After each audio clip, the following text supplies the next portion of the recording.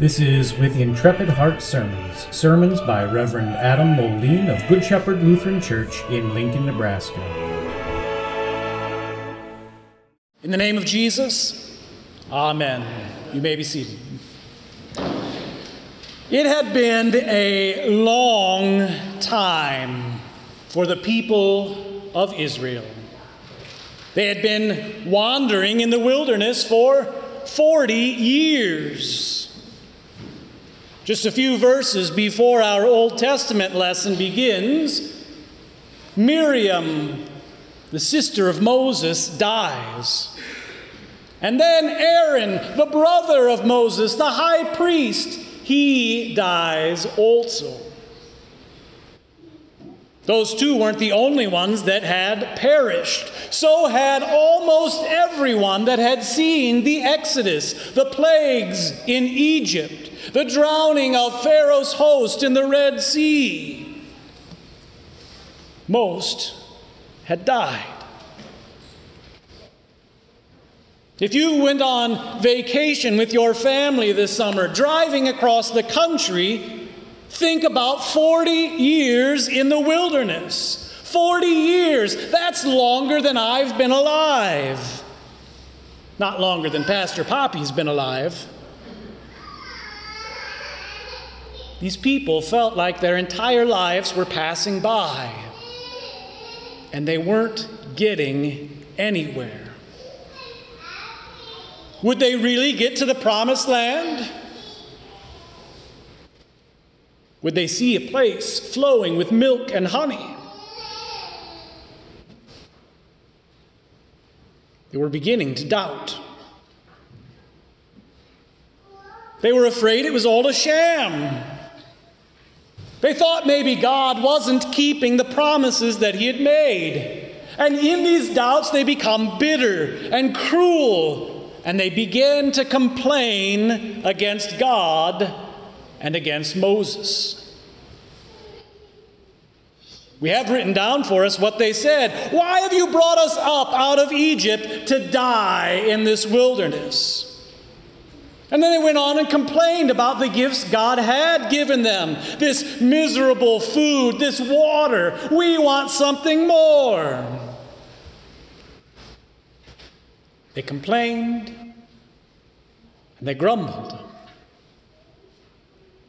And with those complaints and grumblings, they were confessing their lack of faith in God's promises. Now, it wasn't that God had abandoned them. He hadn't. He was still there leading them in the wilderness. There was still manna out in the fields every morning. All they had to do was gather it. The quail still flew into their camp, ready to be caught and eaten by the people. Water still flowed from the rock that followed them around in the wilderness. Their clothes had not worn out. Their shoes had not got holes in them. God was providing for all of their physical needs in this world. He'd even given them a pastor, Moses, who had preached to them regularly the entire time they were out wandering in the wilderness.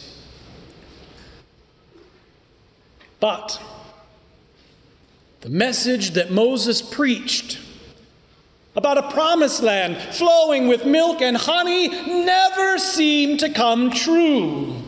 It never came about. The things that Moses talked about always seemed to be in the future, never in the here and now. So the people complained.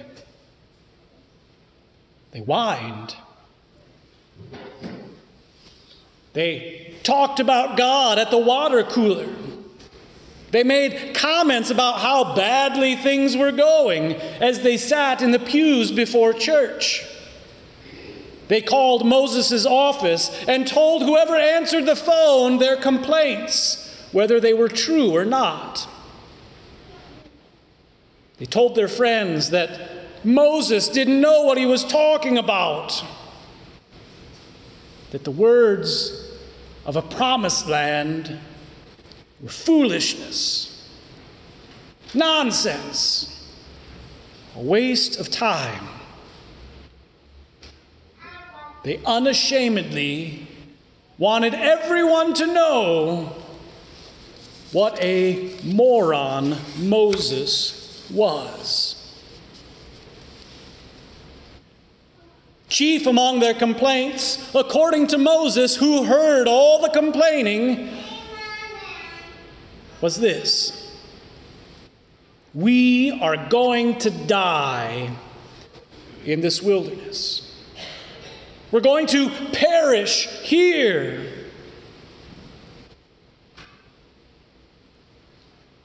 They didn't want to die in the wilderness like Aaron just had, like Miriam just had, like their parents had. They didn't want to die in the wilderness and have their graves unequally marked, forgotten.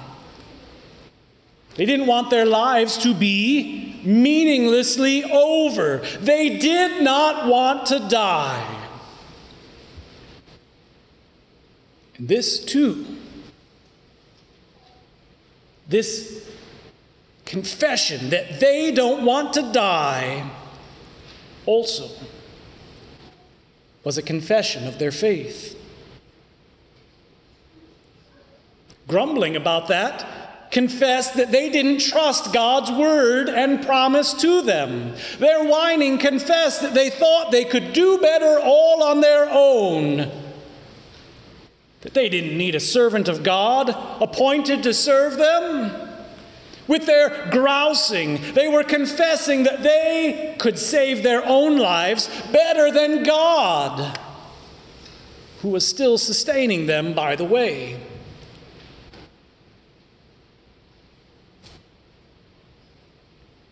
We can't blame those Israelites, can we? Because we often confess the very same way.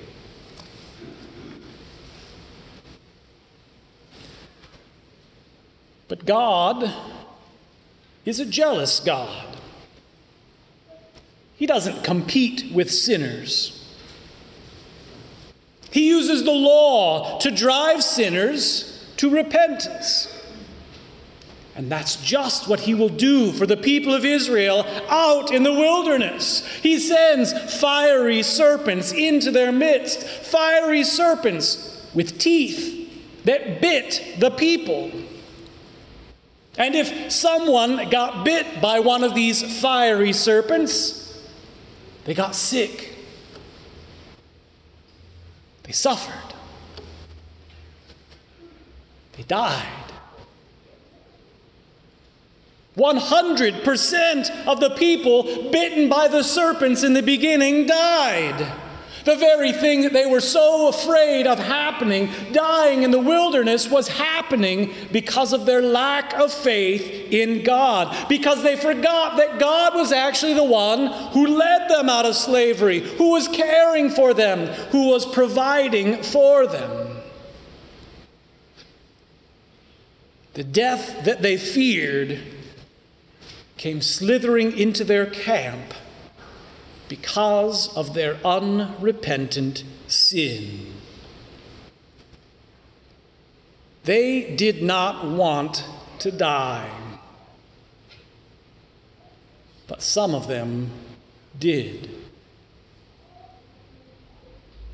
There was no medical procedure that could save them.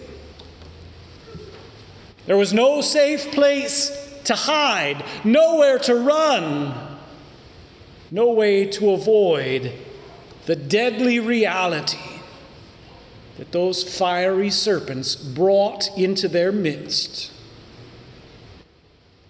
And as they watched people get bit and suffer and die, they learned the truth that they were sinners and that sinners die.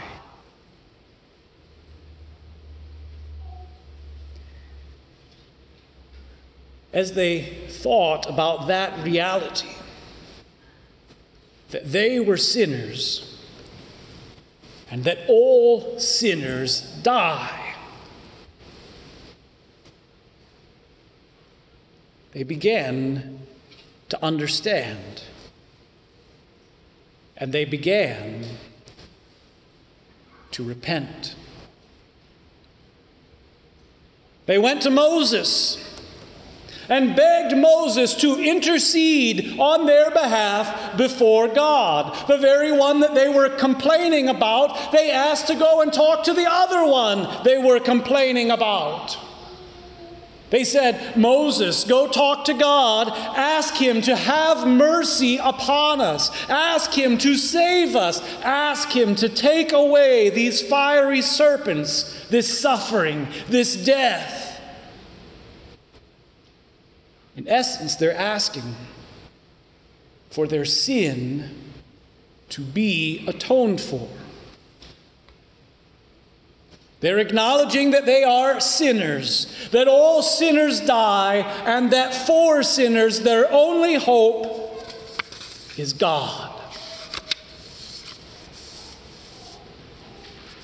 God always has mercy.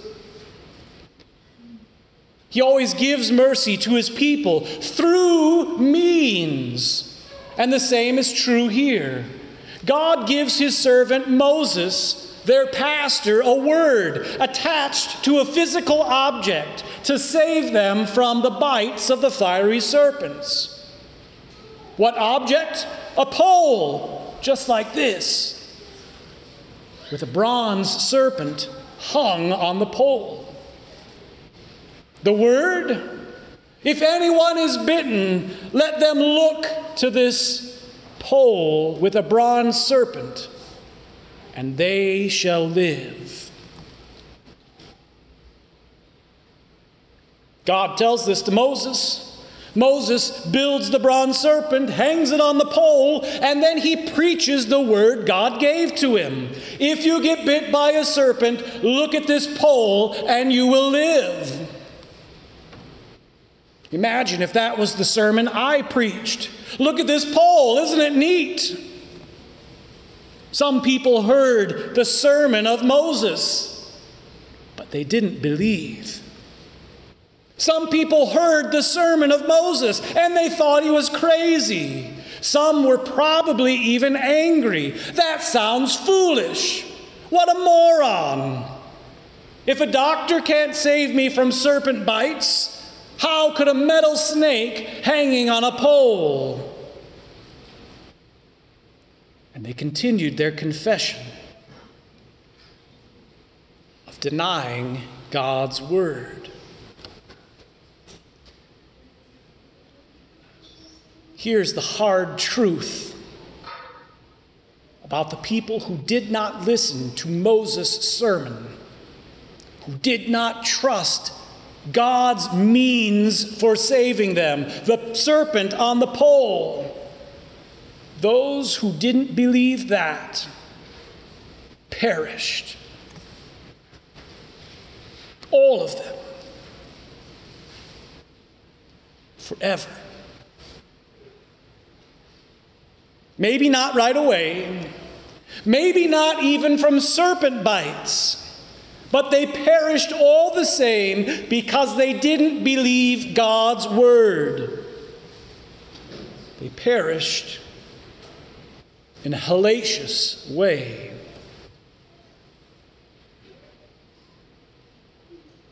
Moses preached it all the same.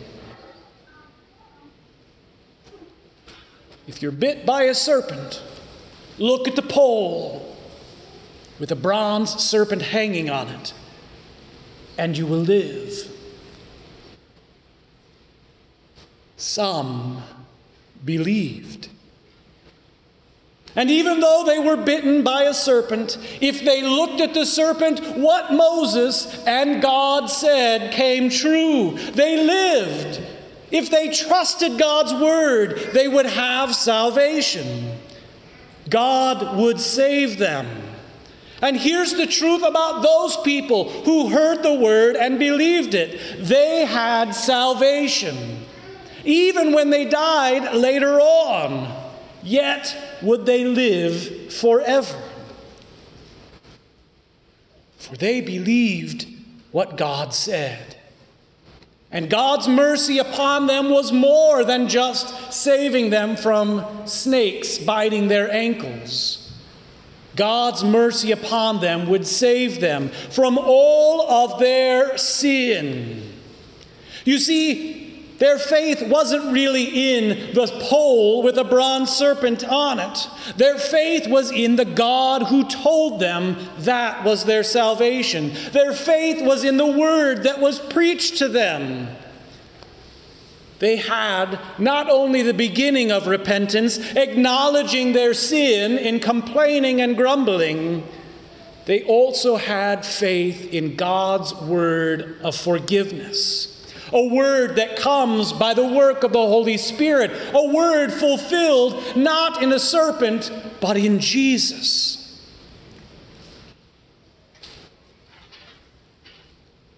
Dear Christian, your life is really not any different than those Israelites' life, is it? We wander for decades through this desert of sin. God gives his gifts to us all the same, but our sinful natures are not often satisfied. And so we grumble against God, and sometimes against the people God has given to us. We whine and we complain. We call the church office when we don't like what's being done. We give a poor review on Yelp when things aren't the way that we want them. We threaten to go to a different church, to withhold offering, even mistreat the people in our own families. With these actions, we confess our own sin. God knows about our sin. He sees our lack of faith and our struggles to trust his word. And he sends fiery serpents among us,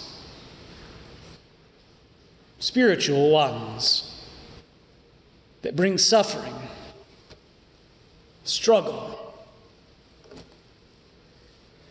death itself. Doctors can't always help. Politicians can't always help. And all of us who sin will one day die. Maybe soon, maybe later, but in these struggles, sufferings, and sometimes facing death itself, God calls all of us to repent, to acknowledge our powerlessness, so that we might trust in God's mercy. God's mercy is shown to you not on a bronze serpent hanging from a pole, but instead it is shown to you by God himself, who took on human flesh to hang not on a pole but on a cross, from whose hands and feet and side blood pours out, whose life is given on our behalf. That's our Savior. That's God's mercy for us. Jesus Christ crucified and risen for the sins of the world, for your sin and for mine. Don't say, that's foolish. That's moronic. That's nonsense. That can't save you. If you do, you one day will perish. Not just temporally with death at the end of your life, but eternally. Apart from God in hell. Calling the message of the cross foolishness leads to eternal perishing in hell, where there is weeping and gnashing of teeth forever. Instead, believe God's word as God sends it to you, preaches it to your own ears, calling you to repent, calling you to beg for mercy, calling for you to look to Jesus. You see, the cross on which Christ hangs is the glory of God. It is God's glory because it is the way that He saves you from your sin, from death, and from the fiery bites of the devil. The cross is how rescue comes to you, so that even if you die, yet shall you live. Even as you wander this desert, sinful world for 40 years or more, the cross of Jesus is what promises and delivers to you eternal life.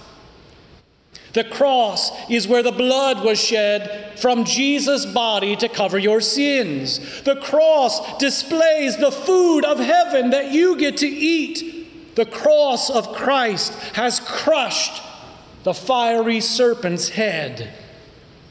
The cross of Jesus is your life. And it comes to you in water, in bread and wine, and in the Word of God that fills your hearts and your ears.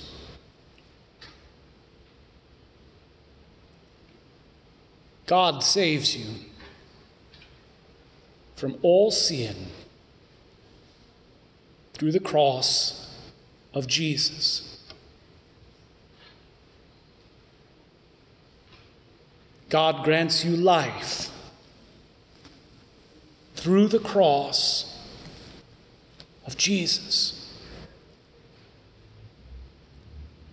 And when your life is over, God will bring you into the true promised land by the cross of Jesus.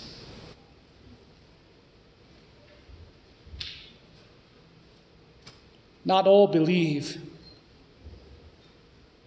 not all trust. Paul says the word of the cross is foolishness to those who are perishing.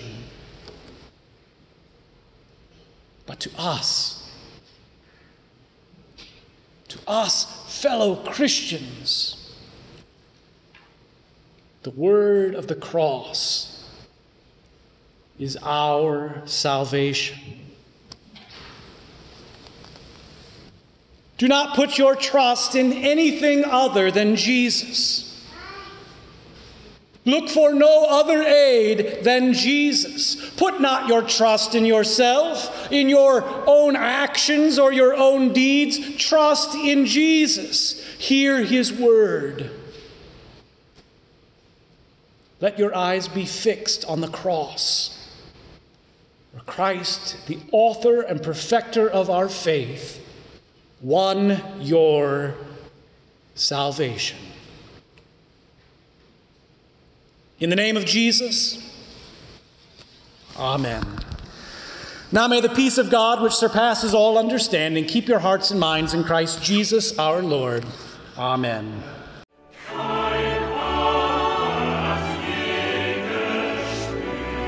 This has been With Intrepid Hearts Sermons by Pastor Adam Moline. The words "with intrepid hearts" come from the conclusion to the Book of Concord, where it is written, By God's grace, with intrepid hearts, we are willing to appear before the judgment seat of Christ with this confession, and give an account of it. We will not speak or write anything contrary to this confession, either publicly or privately. By the strength of God's grace, we intend to abide by it.